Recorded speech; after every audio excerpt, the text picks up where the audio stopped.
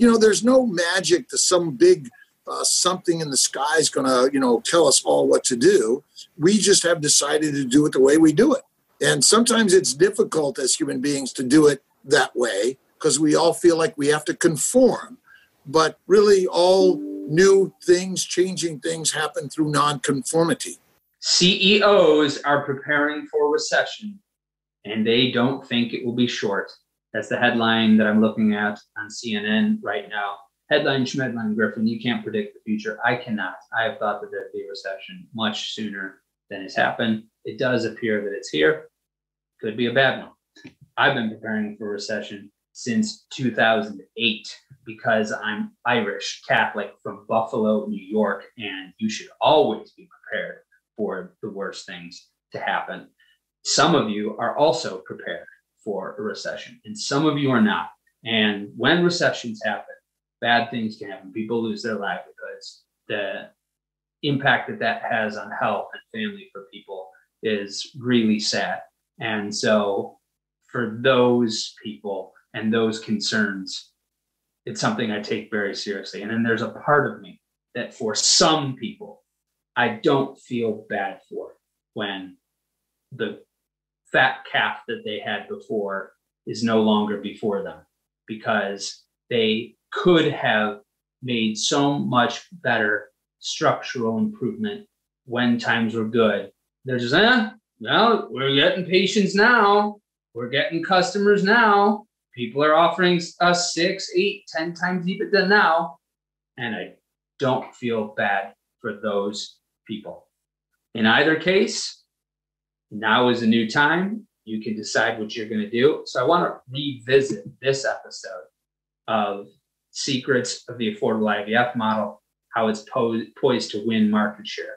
Because originally did this as COVID was breaking, places were shutting down. We didn't know how much money the government was going to pump in, how long that effect would be for. And so we talked about market downturns and what's behind the affordable IVF model. And this was a really popular episode. We actually did it live at first. We did it live with Dr. Paul Magarelli, Dr. Robert Kiltz, Dr. Mark Amos from Colorado Springs, New York State, and Phoenix, respectively. And we had over, I remember, I only had 100 people limit on the Zoom at that time. So we filled that. We had to turn people away and then made it into a podcast episode. So as you start to think of what it's going to be like if companies might maybe drop coverage, or if people lose employment and they don't have fertility benefits, or people have less discretionary and disposable income, and wait lists aren't 8 weeks and they start to drop down anymore, how will you respond? I hope this episode is useful for you in your possible recession planning. Maybe start the conversation off with the reason why I invited the guests that I did, Dr. Kiltz, Dr. Magarelli, and Dr. Amos, is because they've all used the affordable IVF model in different parts of the country. And I have said for years that I think that it's going to be an economic downturn that makes that model scale. And I want to explore what that is like for those that are curious, for those that think that it's the end of IVF as we know it, for those that think it's the best thing. I want to solicit the experience of our guests that are on board. I want to start with this concept of timing. And Dr. Amos, before this kicked off, you and I were talking about the fact that you were surprised that this hadn't taken off sooner, meaning I think what you meant by that, and I'm paraphrasing, that there hasn't been a scale of affordable IVF. What did you mean by that, and why do you suppose that is?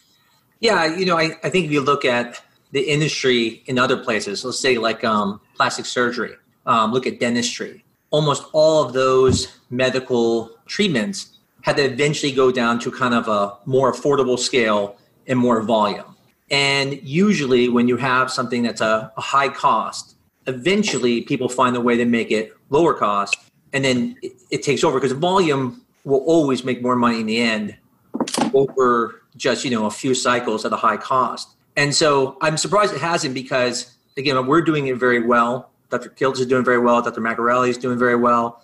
It's not a hard model. And eventually, like I said, like anything, even when it comes to all the other fields of medicine, people seem to eventually narrow it down to lower cost, and help more people. It's the concept of a big pond versus a small pond. Do you get a lot more fish for a lower price and then you have more patients, or do you keep going after these individual fish? And it's just harder. So like I said, what's nice about our model is it really benefits from a downturn like this. So, when things go down, we still do fine. When people aren't doing well, we still do well. And so I'm surprised the model hasn't taken off more. I mean, if you look at Target, Walmart, those are examples of, again, high volume, affordable cost. And so for those that aren't familiar with you, Dr. Amos, you are in suburban Phoenix, is that right? Correct. We're in one of the suburbs of the Phoenix metropolitan. So you're in one of the largest markets in the country. Dr. Magarelli and Dr. Kiltz have both done this model in smaller markets. Dr. Mag, you're in Colorado Springs. Why did you decide that this model could work in a market that size? Well, I wasn't looking at it as simply a market issue. I was looking at more of an access issue. So for me, when I sort of gravitated towards doing an affordable model, I live near Denver. I'm 45 minutes outside of Denver. So that's certainly a big market, a famous IVF market. Well, now that Denver has grown out so damn far, yeah, you have 45 minutes. Yeah, so it was more, I have about 40,000 military folks who every 2 years go through the bases here in Colorado Springs. So we have an influx of very young, reproductively active couples. So that was a resource that I knew that A, didn't have a lot of money. B, at the time when I introduced it, we're in the middle of the Iraq and Afghanistan war. And so a lot of folks really needed help gaining access to what I consider one of the best fields of medicine. So it was a risk. I don't have a population 2, 3, 5 million, but it turned out we grew 600% in less than 4 months in terms of my market. So as Dr. Amals was describing, once you give access to care, you'll be surprised at the number of folks that want it. And we as a country have one of the lowest utilization rates for IVF compared to most industrialized countries. So, and that is because of the fees. Really no other reason. We have high success rates, so it's not performance, but it's really just access.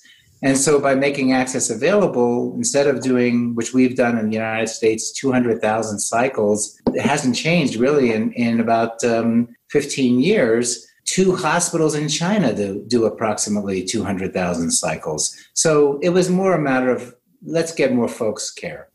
Dr. Kiltz, you have one of the most known operations for the affordable model in the East Coast. And people might think New York, and they might hear central New York and think of the New York part of it, but Syracuse is a small market, 600,000 in the metro of Syracuse and maybe some more throughout central New York. And you have one of the highest volume programs in the country because you're bringing in people from out of state and from New York City. When did that start to happen? 25 years ago, nearly, when we started. Obviously, Syracuse is a small market. It's a small town. I'm from Los Angeles, been here, and I came up here to get away from the big city. But the recognition that people Mission are traveling... accomplished. Well, that wasn't my intention, though. My intention was to come and practice medicine, do what I love to do. But I realized that there were some barriers from the way we were doing it. When I started IVF in 1997 here in Syracuse, I charged $2,000 for a self-pay IVF. We have gone up a little bit over the years, but we've always been focused on affordability, access, and quality. And people are traveling for medical care and have been for many years. And IVF and fertility care, for sure they're traveling. And we know the very largest programs in America bring people from all over the world and all over the country. So just like the more expensive places do that, recognizing that there's a much greater pie in the lower cost IVF than there is in the more expensive IVF. If, as Mark was saying, the models of Target, and you can just say Walmart and many other companies that are highly successful. And so that wasn't our plan and our mission. Again, we became doctors and I became a physician in order to help people. not, sit around and do 5 cases a month, which made no sense. And if you look at the ability to be efficient, we are highly inefficient in this fertility world. And so that's not to tell anyone that they should do it differently. I just chose to do it this way. And I know Paul and Mark did the same thing. So I think there's plenty of access opportunities. But in general, most people are not going to lower the prices because there's so few of us that do what we do. There's not a need to do that. We have a question that came in from that discussion of quality, and I'll let any of the three of you take a stab, but I want to give it to Dr. Mag first because he talks often about making the state of the art the standard. And the question, Dr. Mag, is how is quality defined? Well, for me, quality is defined as performing a medical procedure in a method that has been demonstrated to be most effective for the outcome desired. So for me, quality is utilizing all of our technology and techniques for that patient to optimize the response to the medications, to optimize the growth and development of the blastocyst, to optimize the way in which you do the transfers and you manage the patients, to optimize and use all of the systems that have been known to be effective, like a ICSI, like a day 5, 6, 7 blastocyst culture, vitrification, frozen embryo transfers. Use everything possible. It's like if you break an arm and you go to the emergency room, a quality care would be a cast.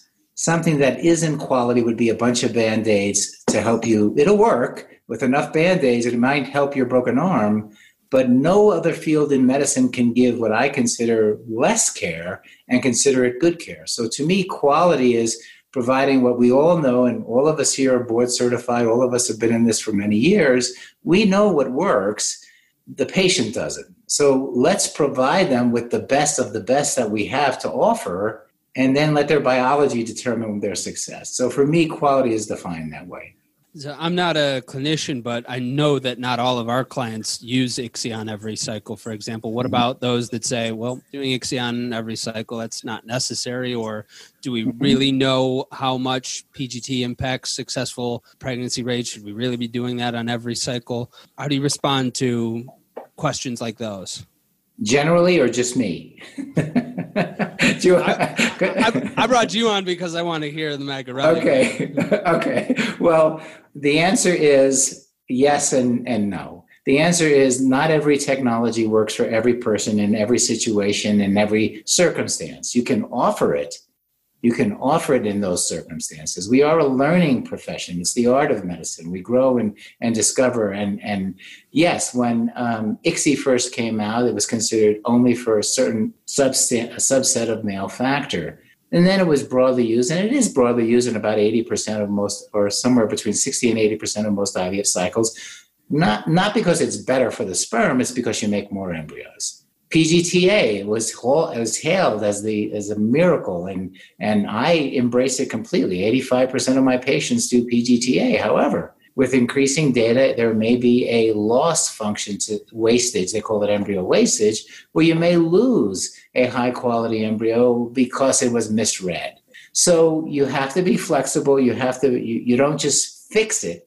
But my issue with those who are detractors is that they may not offer it to all patients because they, quotes, want a low-cost IVF, rather than is that right for the patient? To me, there's a big difference between how can I make it look cheap and then hence possibly have a poorer outcome versus how do I make it optimal and let the patients choose. It's not going to discount their cycle. You don't want to do ICSI in my place. There's no charge for it up and there's no charge for it down.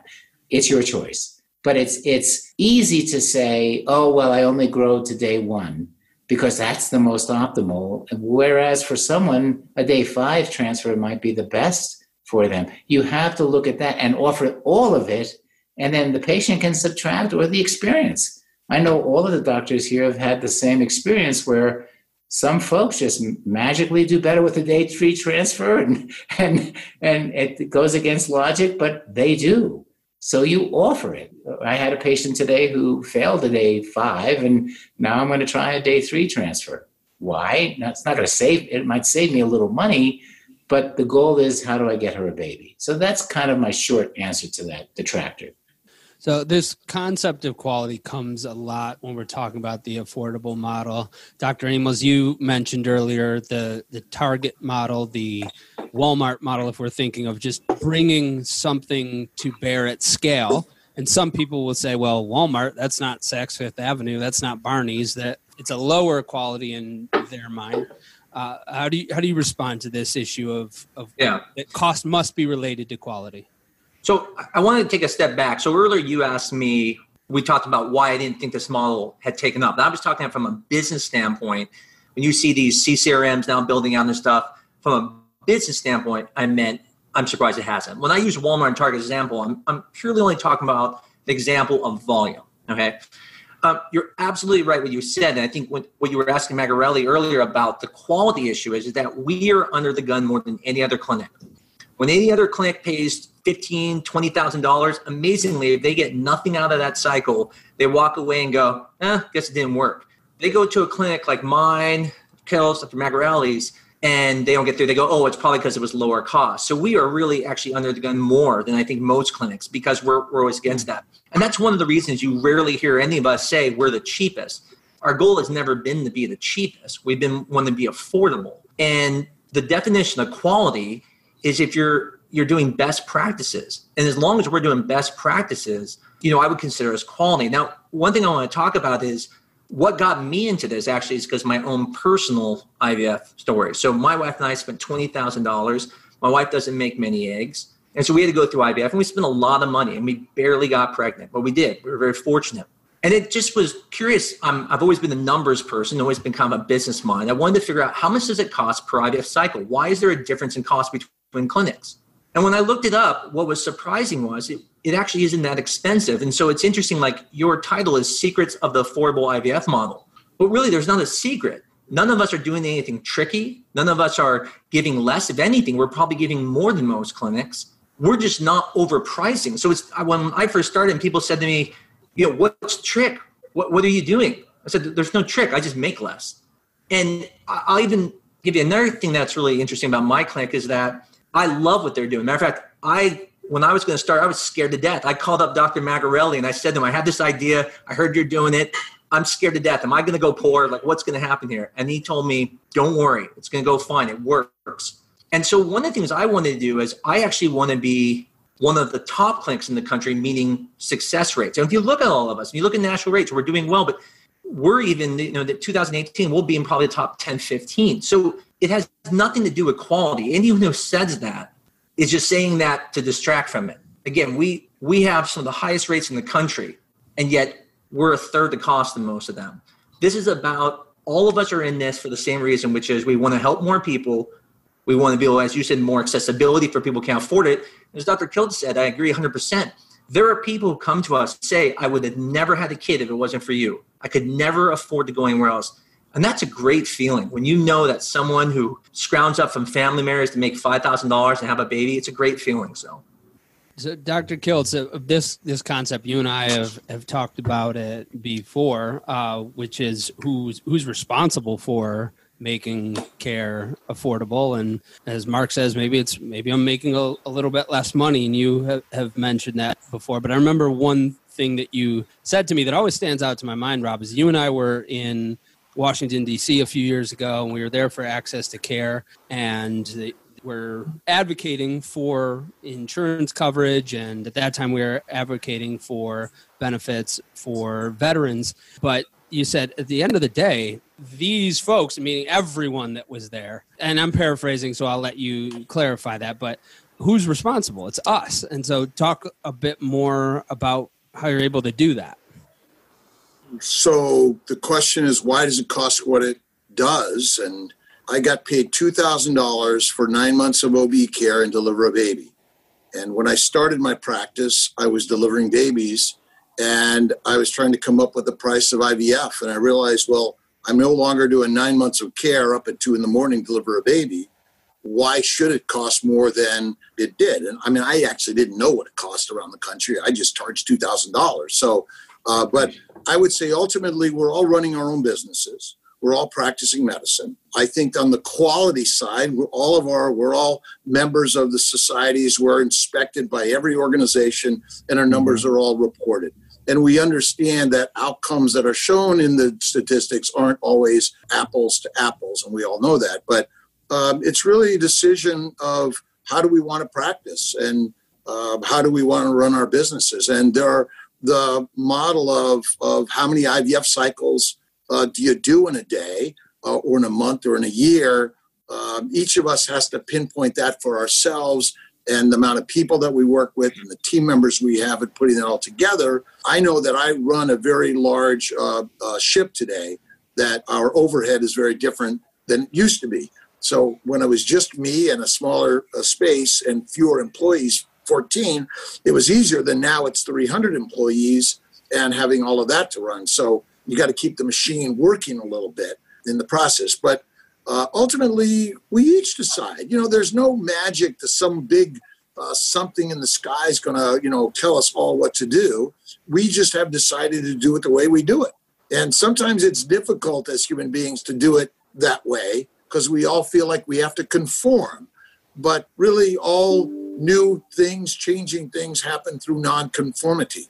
And no one's here to try to tell everyone else they should do it this way. I would suggest it, actually. But it's something we are passionate about and enjoy doing.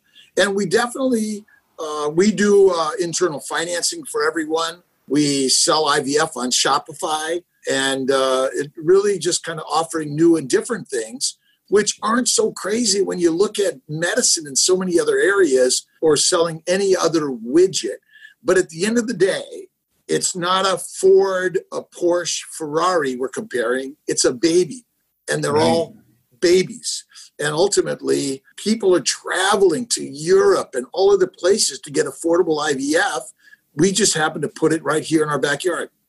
So I want to come back to some of those new and different things and how you do some things in-house. So I've made a note of it. We've had a couple of questions that are coming back to the same thing. It has to do with this issue of quality. And so I feel like we need to address it some more, because one person asked, what about pregnancy rates? And then the other person asked if rates would indicate that someone would need to go 2 or 3 times at one center and only 1 time at another center. How is that more affordable? And that sounds like a loaded question to me, but I think it also goes back to Dr. Amos' points of you can look at these success rates. You have the same data that everyone else does on CDC and let's can I interrupt, Griff? Please. So first of all, should we be comparing clinics' outcomes?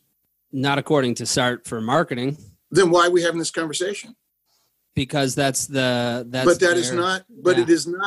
is not true, because it depends on the patient population. It depends on many, many things. Okay. And so it also depends whether you're doing PGS or Freezol or not. So whether you're doing blasts or data, there's so many things that come into this that we can spend the rest of our lives talking about that. I would say in general, across America, the real numbers are probably very, very similar. It's just a matter of who you're taking care of as much as anything else. If I can interject, I agree with Dr. Kills completely. That's been the biggest bugaboo since the 1980s, when this idea of we're going to report data and that data is going to be put out there, but please, please, please don't compare clinics. And of course, what is the first thing that happens is people compare. But I want to get to the heart of the issue. Look at the CDC data, look at the live births since 2010, and the live births per IVF start is declining. It is not increasing. Pregnancy rates are increasing, and they're impressive, but live births per cycle start has been declining precipitously, almost 30%, since 2010, with the onset of a lot of technologies. So there may be a biologic potential there that we're hitting, but if let's say we homogenize all 400 IVF centers in the United States, and it comes out to approximately 2.2 IVF cycles if you do a fresh, untested embryo transfer. If you look across the board, the test 10 years, it's 2.2 IVF cycles per baby. And that's not counting regions. That's the United States, 200,000. If you do IVF with PGTA, it's approximately 1.8. So let's say in every case, everyone's going to do 2 cycles to make a baby, regardless of where you are, what country, what elevation, New York, California, it doesn't matter. If that's the case, then just let's flatten, I hate to use the term flatten the curve, but let's just look at that number.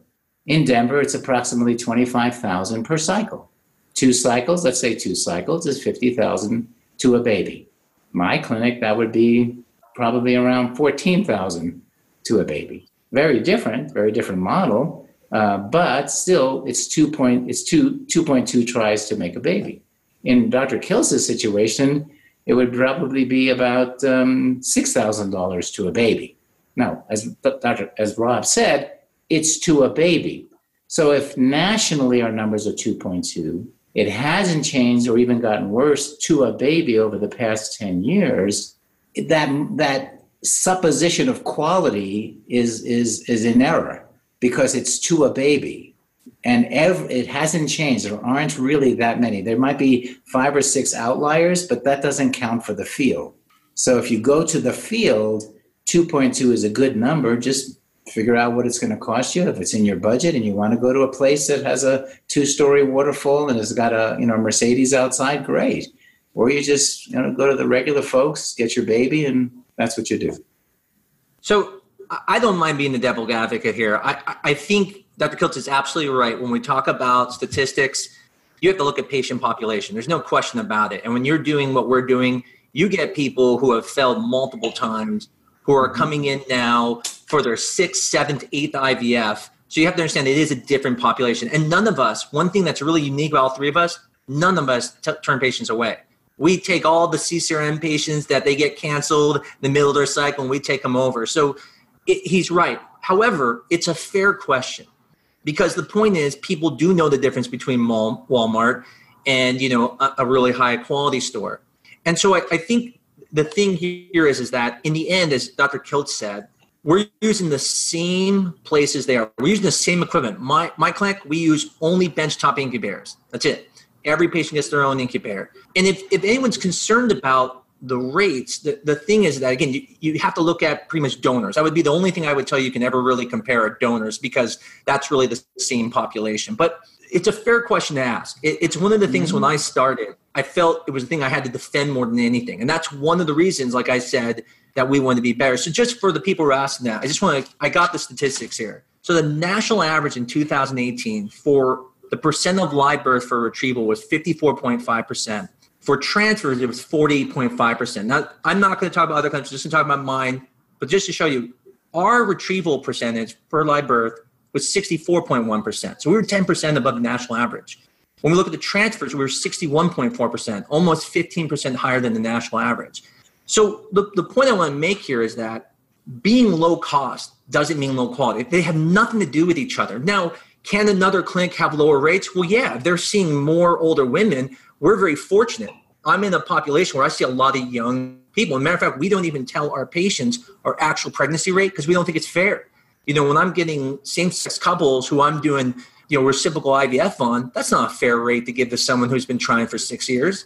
So we actually give a lower rate than what our actual real rate. We have a very high pregnancy rate, but we give a lower rate because we know it's not a fair number.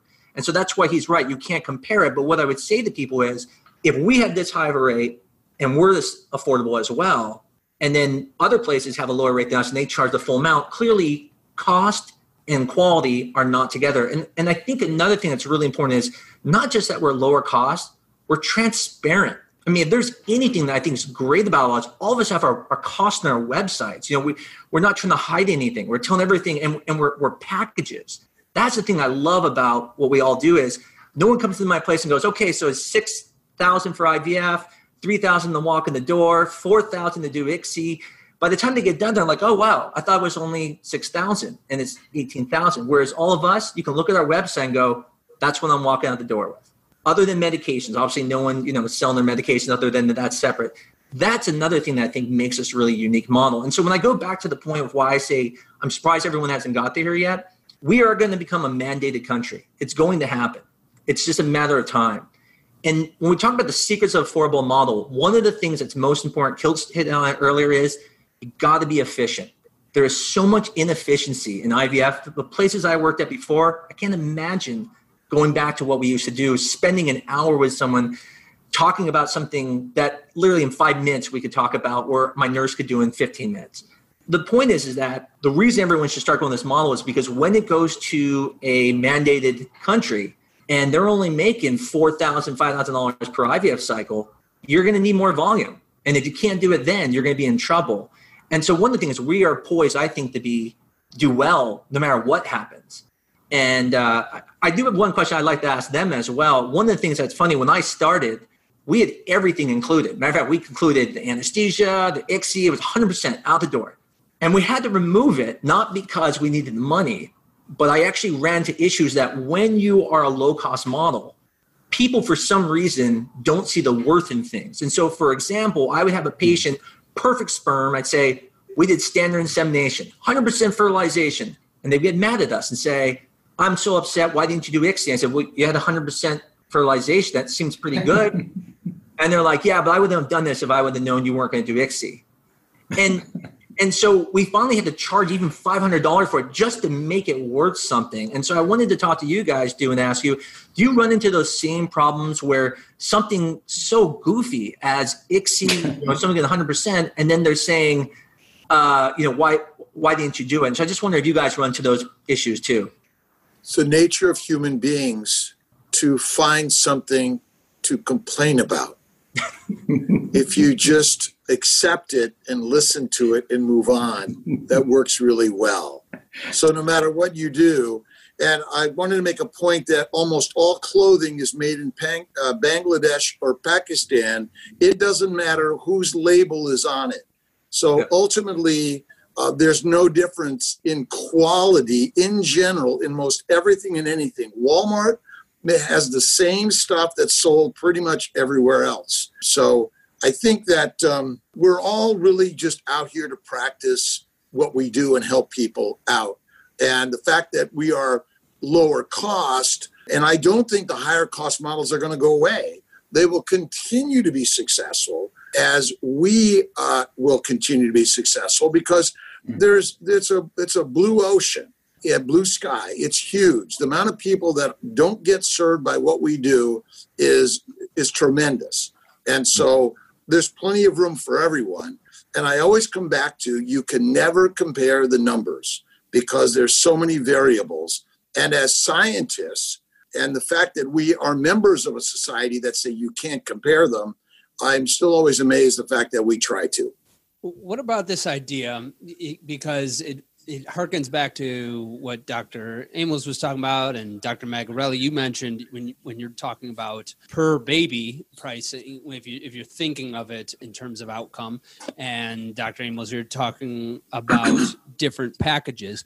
One thing, a hypothesis I have is that if you are going the affordable model, you can't half-ass it, at least from a marketing perspective. What I've seen is, let's say someone's in the backyard of someone doing 13,000 average cycle price, and they say, we're going to market that we do 10, that it doesn't work. That what makes it work is having a huge delta and really letting that be a big part of the differentiator that you all are using. Do you think that that's true? That's what I've found to be the case. That I don't recommend people say, yeah, we've got $9,500 base IVF cycle price.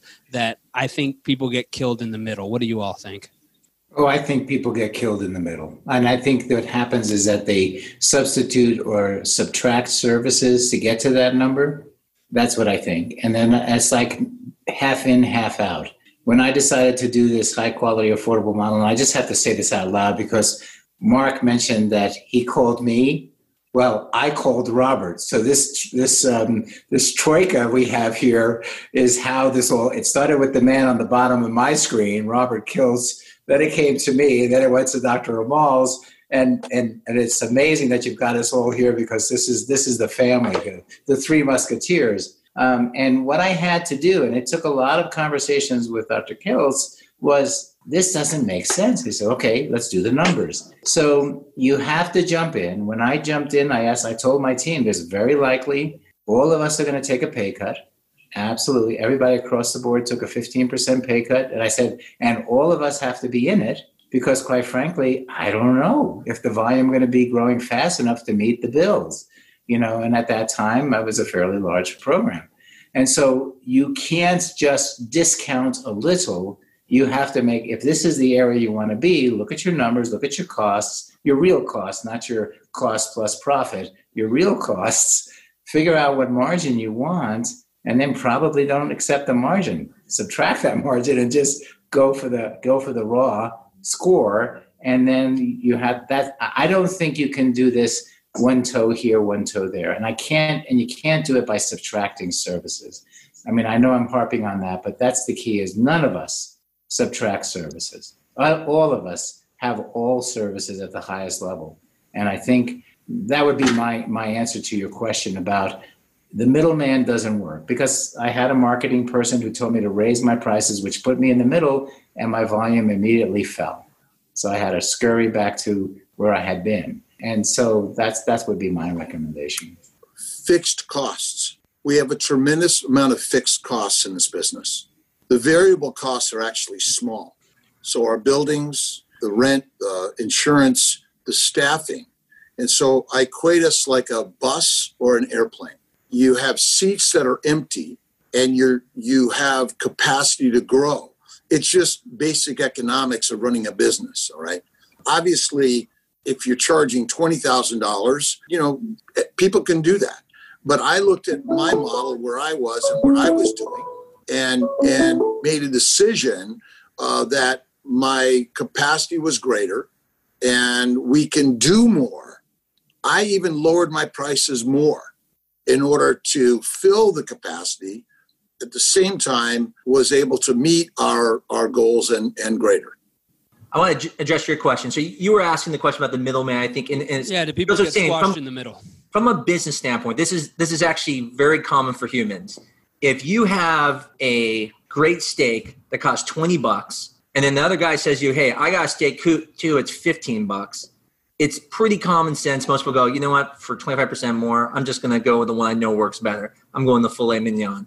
But when you drop down to, let's say, $5 or $6, then most people go, it's worth the risk. It's worth at least trying.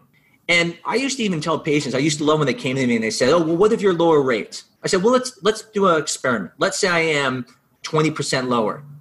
You can do 3 cycles at my clinic for the cost of 1 cycle there. So if you look at cumulative pregnancy rate, we would actually have a higher rate than them at the same cost. And I want to make one comment what Dr. Kilt said, and I'm just going to give a real world example versus using a plane. If I put one person's embryo in my liquid nitrogen containers, I still pay the same amount to keep that liquid nitrogen in that container. So if I don't fill that thing up, it's just wasted money. And that's what he's talking about. When you buy equipment, when you buy media, they don't give you one per patient. You get a whole bunch. As a matter of fact, if you buy more of it, you get a better discount. And so it actually lowers your costs. So as Dr. Magarelli said, you got to jump into this. You can't do this kind of half in, half-ass type of thing. You got to do it 100%. You jump in, and like I said, your costs will go down. Your overhead will go down at first because, again, you're spreading out over more patients, and you're being cost efficient. And I ran into the problem, unlike I think Dr. Kiltz, we actually are so packed, I can't take any more patients. So really the smart thing for me, I'm a bad business person, I should raise my prices. But again, that was never my goal. My goal has always been to make it affordable. So I'm also looking to get more doctors too on to be able to do what he does. And he's right. I mean, you just keep it full like a plane. Don't let it be half empty.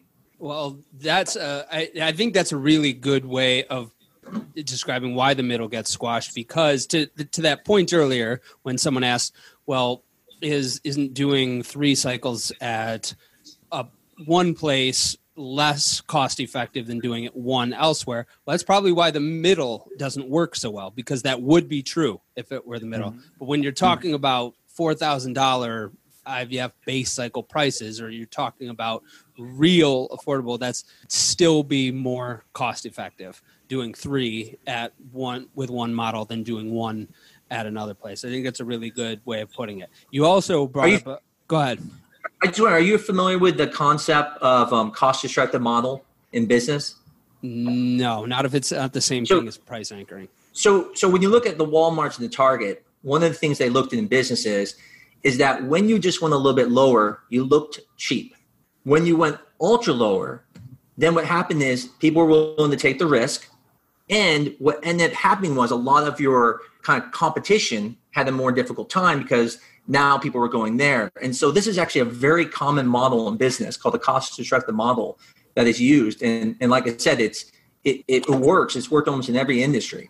I think it's a really great point. And for those, there are some people on this call that I have counseled against marketing towards that middle. One of the best things that you can do if there is an economic downturn is to automate what can be automated and to make sure that the patient experience is as good as it can be so that you have a wider share of market, even if the market shrinks. If the market shrinks, you can still expand your share of market. In fact, there's a lot of good research from McGraw-Hill, others that have done studies on recessions, that recessions are the time to grow market share. In either event, it's a good time to consider EngagedMD. You don't have to take my word for it. You can go to engagedmd.com. You can see their testimonials. You can talk to your peers. You can read about what they did with Seattle Reproductive Medicine and SRM in increasing patient satisfaction.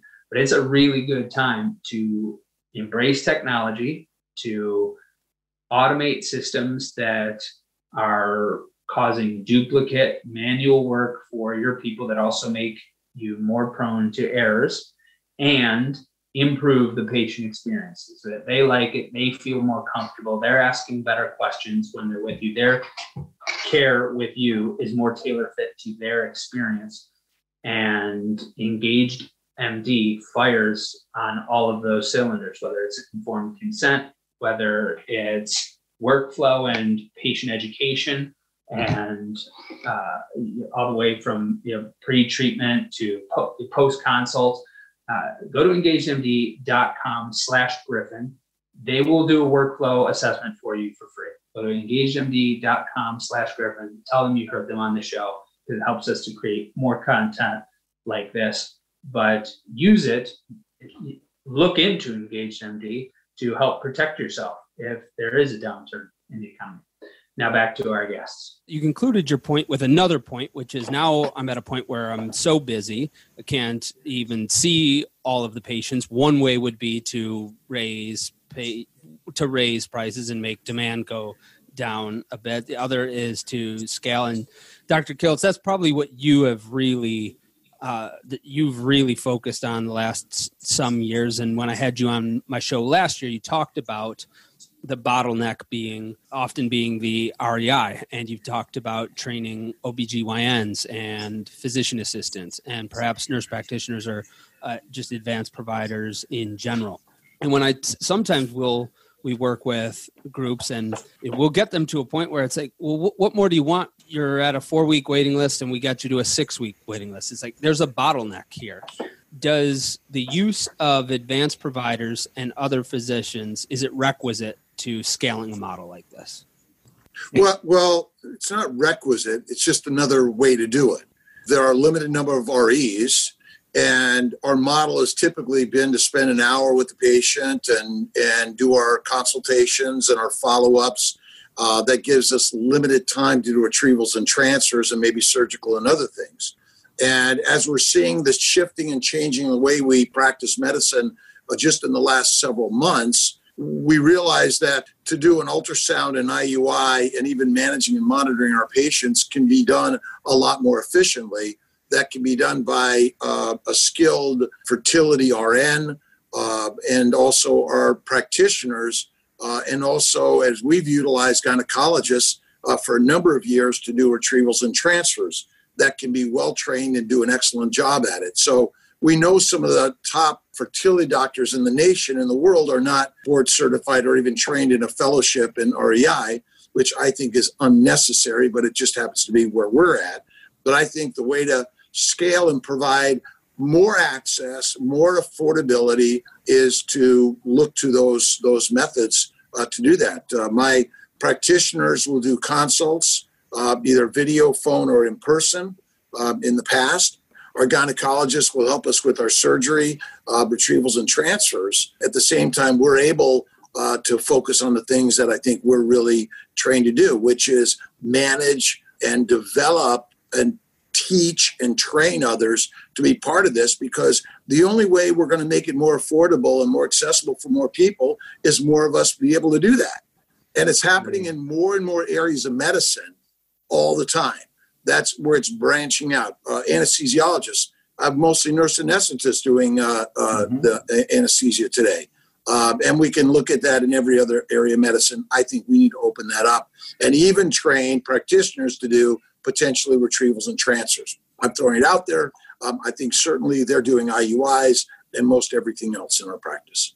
I see that a little bit of reluctance to accept this. I also see a general acknowledgement that this is the case. I can't consult on it because it's clinical. The only reason it touches my peer review is because it has to do with capacity and how many people we bring in. And if that capacity is raised, we bring in more people. But I have heard people raise the objection or the concern that they'll be, well, is the REI just going to be useless in 20 years? And I don't see that unless, Watson and artificial intelligence has evolved to the point where we're all useless, and that's going to happen eventually, hopefully not in 20 years. But I see a little bit of this idea that, well, I need to, as the REI, the patient is paying to see me or expects to see me. And I don't know that that's always true. And I use this analogy, and I know it's going to piss off every REI on this webinar because I know you're not dentists and we're not talking about dental. And I know that fertility care is much different from dental. So I'm providing that. I'm laying that down right now. But I went to Inspire Dental, which is one of these large scale, affordable dentists owned by either private equity or on the public market. And I go in, it's a nice experience. It's very standardized.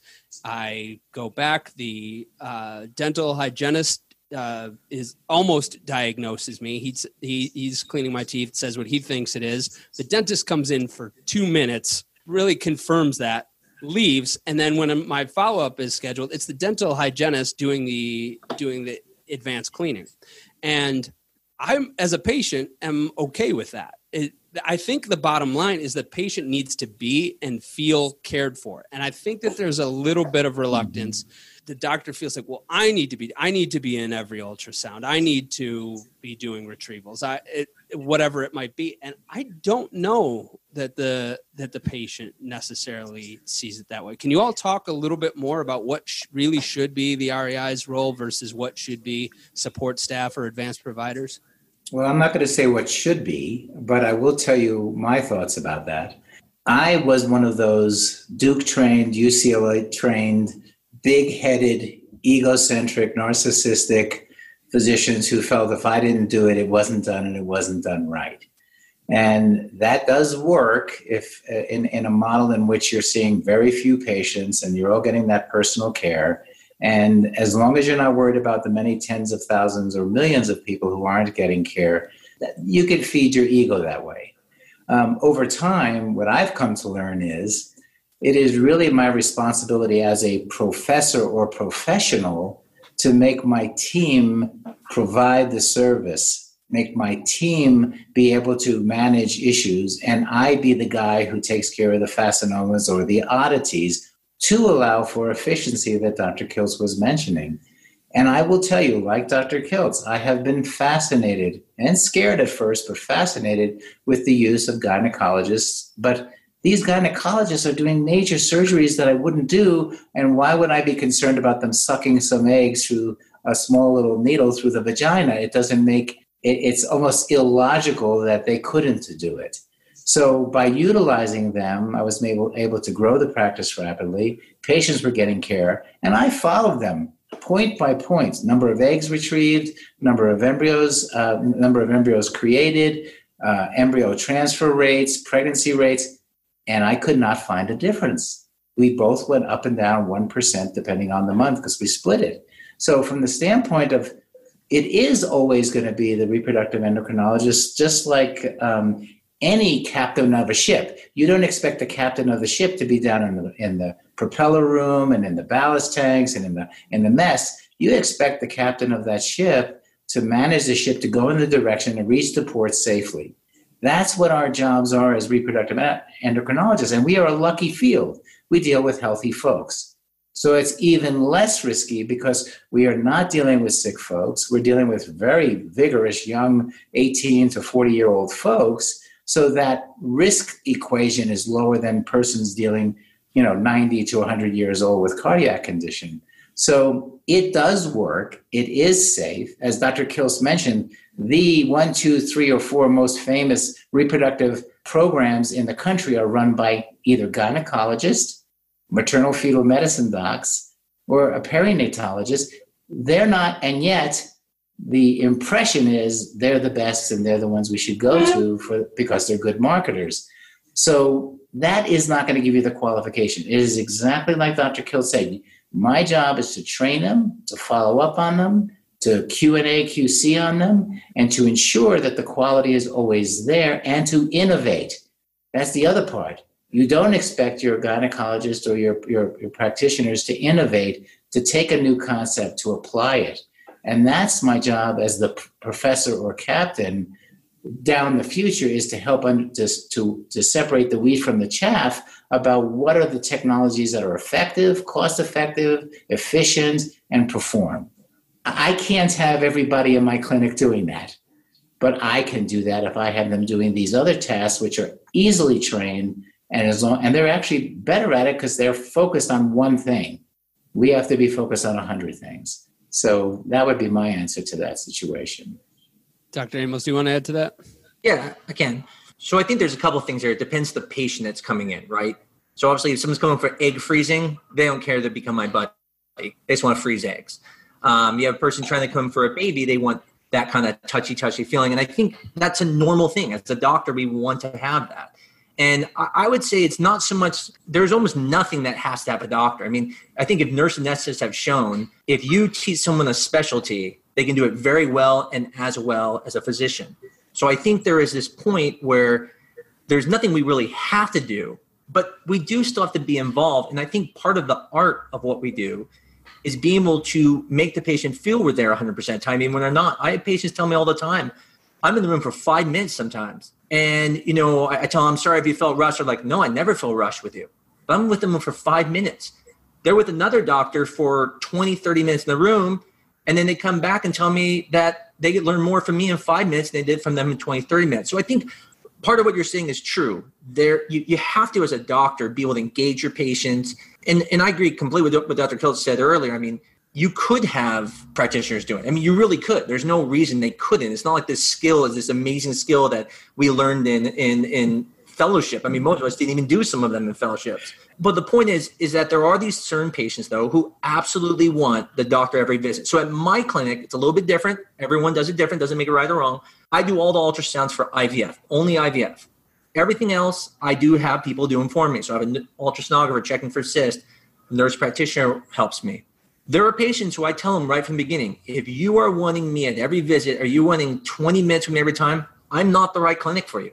You're better off going down the street, paying someone $20,000 who can do it.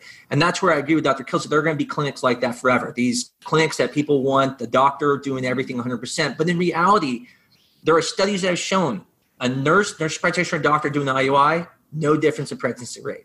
And I'm pretty sure if you look at even a nurse practitioner probably doing a retrieval, there probably would be no difference at some point. If they've been taught the skill set. So it really doesn't need all of us. None of us are that powerful. It's the lab. The lab is what gets people pregnant. Our job is very minuscule, maybe 20, 30% at most when it comes to stimulation. But in the end, we can still do that without physically doing that. And so what I would say to those patients those other doctors want to do this, engage with your patients, talk to them, be a human, and they're not going to feel like they're not getting care because when you are with them, you give them 100% of your attention. And I might even take that a little bit further from the patient's perspective of feeling cared for, that not just advanced providers or the nurses, but all the way down to the welcome staff. It is the aggregate of everyone involved. And I won't say who it was. If this person wants to acknowledge that it was their clinic, they can do so because they're in the webinar. But we worked with a client for years that when we did their social media for them, the celebrity of their group was the phlebotomist. People just adored this phlebotomist, and she's drawing blood the same way that all phlebotomists do physically, but she did something to really touch people, and that can come from multiple people in the practice. So we just have a few minutes left, and so I'd like to conclude with your opinion from all three of you on this, because Dr. Kiltz, you were talking about doing new different things. You know, you like doing so many things in-house, and you mentioned a lot of the things just take away and add to the cost. You mentioned in-house financing. You talked about IVF on Shopify. And I want to get your opinion in closing from each of you, either what innovations will come from the Affordable Care Model, or what innovations will impact and allow the Affordable Care Model to scale even further. So what innovations will come from or aid the Affordable Care Model? Well, first of all, thank you guys very much for being part of this and inviting me. I really enjoyed it tremendously. I don't know many of the answers, and I think what we're doing is we're learning by doing something different. But we're also learning from many different models. But change is the most critical thing that we must learn as practitioners. If we cannot change, we will die. And it's always learning from others what they're doing. Fertility just happens to be this thing that we've sort of felt that this is the way it is. And when we see these changes going on, it's uncomfortable. I wasn't trained as a business person. I didn't know anything about business when I started my practice almost 25 years ago. But I've learned, and I continue to look at other areas and what are people doing in business that I can utilize in changing and growing what we do. And whether it's going to be more artificial intelligence, but ultimately, as you mentioned about the phlebotomist is really the person that people are drawn to. We're all in some ways, ultimately the human touch is so important. As Mark talks about, the patients and going and meeting them. We love that. We don't want to lose that. For in many ways, we created something that so many people wanted to come to. So we need to always be innovative and making it accessible and affordable. And that's some of the things that I really love to do more than anything. But we all need to be doing something we're passionate about every single day. And if you're not passionate and having fun in this business, there's plenty of other things to do in life. I don't know if I can answer your question either about, how to make it scale. I think what I would like to maybe give is the people who are interested in doing this want to know a little bit about how to do it. I think, again, hopefully they're not scared to go into this. But one of the things that's interesting is that once you start it, the biggest fear I think to getting into it is someone looks at my cycles and goes, oh my God, I don't think Dr. Amos ever gets to go out and see his family. And it's actually not true. I mean, I come in at 8, I leave by 5 p.m. I get almost every weekend off. I get work 1 or 2 weekends a month at most for a few hours. And I don't want anyone also to think that I'm making very little money. I do very well. And I'm pretty sure they do very well as well. And that's because, again, it comes down to volume. And so what this is about is if you want to open a practice where you're able to now allow more people to IVF who originally couldn't. And what's interesting is those people usually are pretty healthy. I mean, I get people who don't even need IVF who do IVF. And I even try to talk them out of it. But the point is that it's not hard to get into. The trick is being efficient and be able to talk to patients. Now, if you're not able to talk to patients, I don't think you're going to do well anywhere, whether in our model or someone else's model, because who cares if you get to spend 20 minutes with a doctor? If they suck and you don't like talking to them, it's still going to be the same bad 20 minutes, whether it's 5 minutes or 20 minutes. So I think the biggest thing for people who want to know about this is don't be afraid that you're going to be working forever till the end of the night. You won't be. But you got to make sure you get a nice, efficient system. Definitely talk to all of us. We've gone through the pains and stuff and the grind. And don't be afraid you're not going to make money either, because you will. Because, again, you may not make as much per patient, but you're so efficient that you're able to make more. You're just doing it with more patients. So doing it with love is what Dr. Kiltz is saying it. Dr. Amalz is saying it, do it with a business acumen. And the question is, and all of us are saying this is, we are successful in what we do. I think COVID has taught us something, and it certainly has taught me something, is that I am actually more intimate with my patients now doing a Zoom meeting with them, and I'm much more efficient in terms of my office and functionality than I would ever have imagined never in my career. I can tell you that probably 40% of them are still in bed as a couple talking to me on my Zoom. And to have the husband there, to have the partners there, to have that intimate discussion. So I'm not going to lose that, but I probably am going to be able to double or triple the number of interfaces I have with them. And then, as we all have said, hand them off to trained professionals to do the next steps. And then when we need to be involved, if it is the retrieval, if it is the transfer, if it is the surgery, we do it. But if it turns out we have even a practitioner or a gynecologist who could do it just as well, trust that they can track it. I'm a researcher, track it. And then as long as they can, you can assure the patient they're going to get the result. So I think Rob said change, but, act with love. My dear friend, Dr. Amalz, is saying there's a business component to this. We can do it. He likes to be in there every minute to touch his patients so that he can show them he's there. I can tell you I've spent many a day with Dr. Kiltz walking up and down the clinic. He knows every patient. He knows every person. He knows every staff member and what's happening with their children. It's being personal and interacting. We all are well trained. We all have a passion to help people. And if that is and by the way, you will work hard. This is not, you have to also be willing to work hard. This is not something you're going to do half-time. This is long hours. And yes, you can design a Sunday off or a weekend off or two, but this is long hours. And if you don't want to do long hours, this won't work for you. Well, gentlemen, it's been a great conversation. We've gotten lots of thanks and kudos in the comments. And I say gentlemen because people might say, why are there 4 men on a panel? Well, you're stuck with yours truly. And these are the 3 guys that are doing it. These are the 3 people that I know that are doing it. And I would love to have you all back on because I do think that this model is going to advance even further in as near as 6 to 18 months. And so I'd love to have you back on in 6 months and revisit this because we had so many questions that we didn't have time to get to a lot of them. And Dr. Amalz, Dr. Magarelli, Dr. Kiltz, thank you all so much for coming on this live show for Inside Reproductive Health. I look forward to having you back.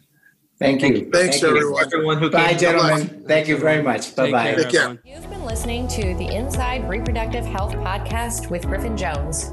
If you're ready to take action to make sure that your practice thrives beyond the revolutionary changes that are happening in our field and in society, visit fertilitybridge.com to begin the first piece of the fertility marketing system, the goal and competitive diagnostic. Thank you for listening to Inside Reproductive Health.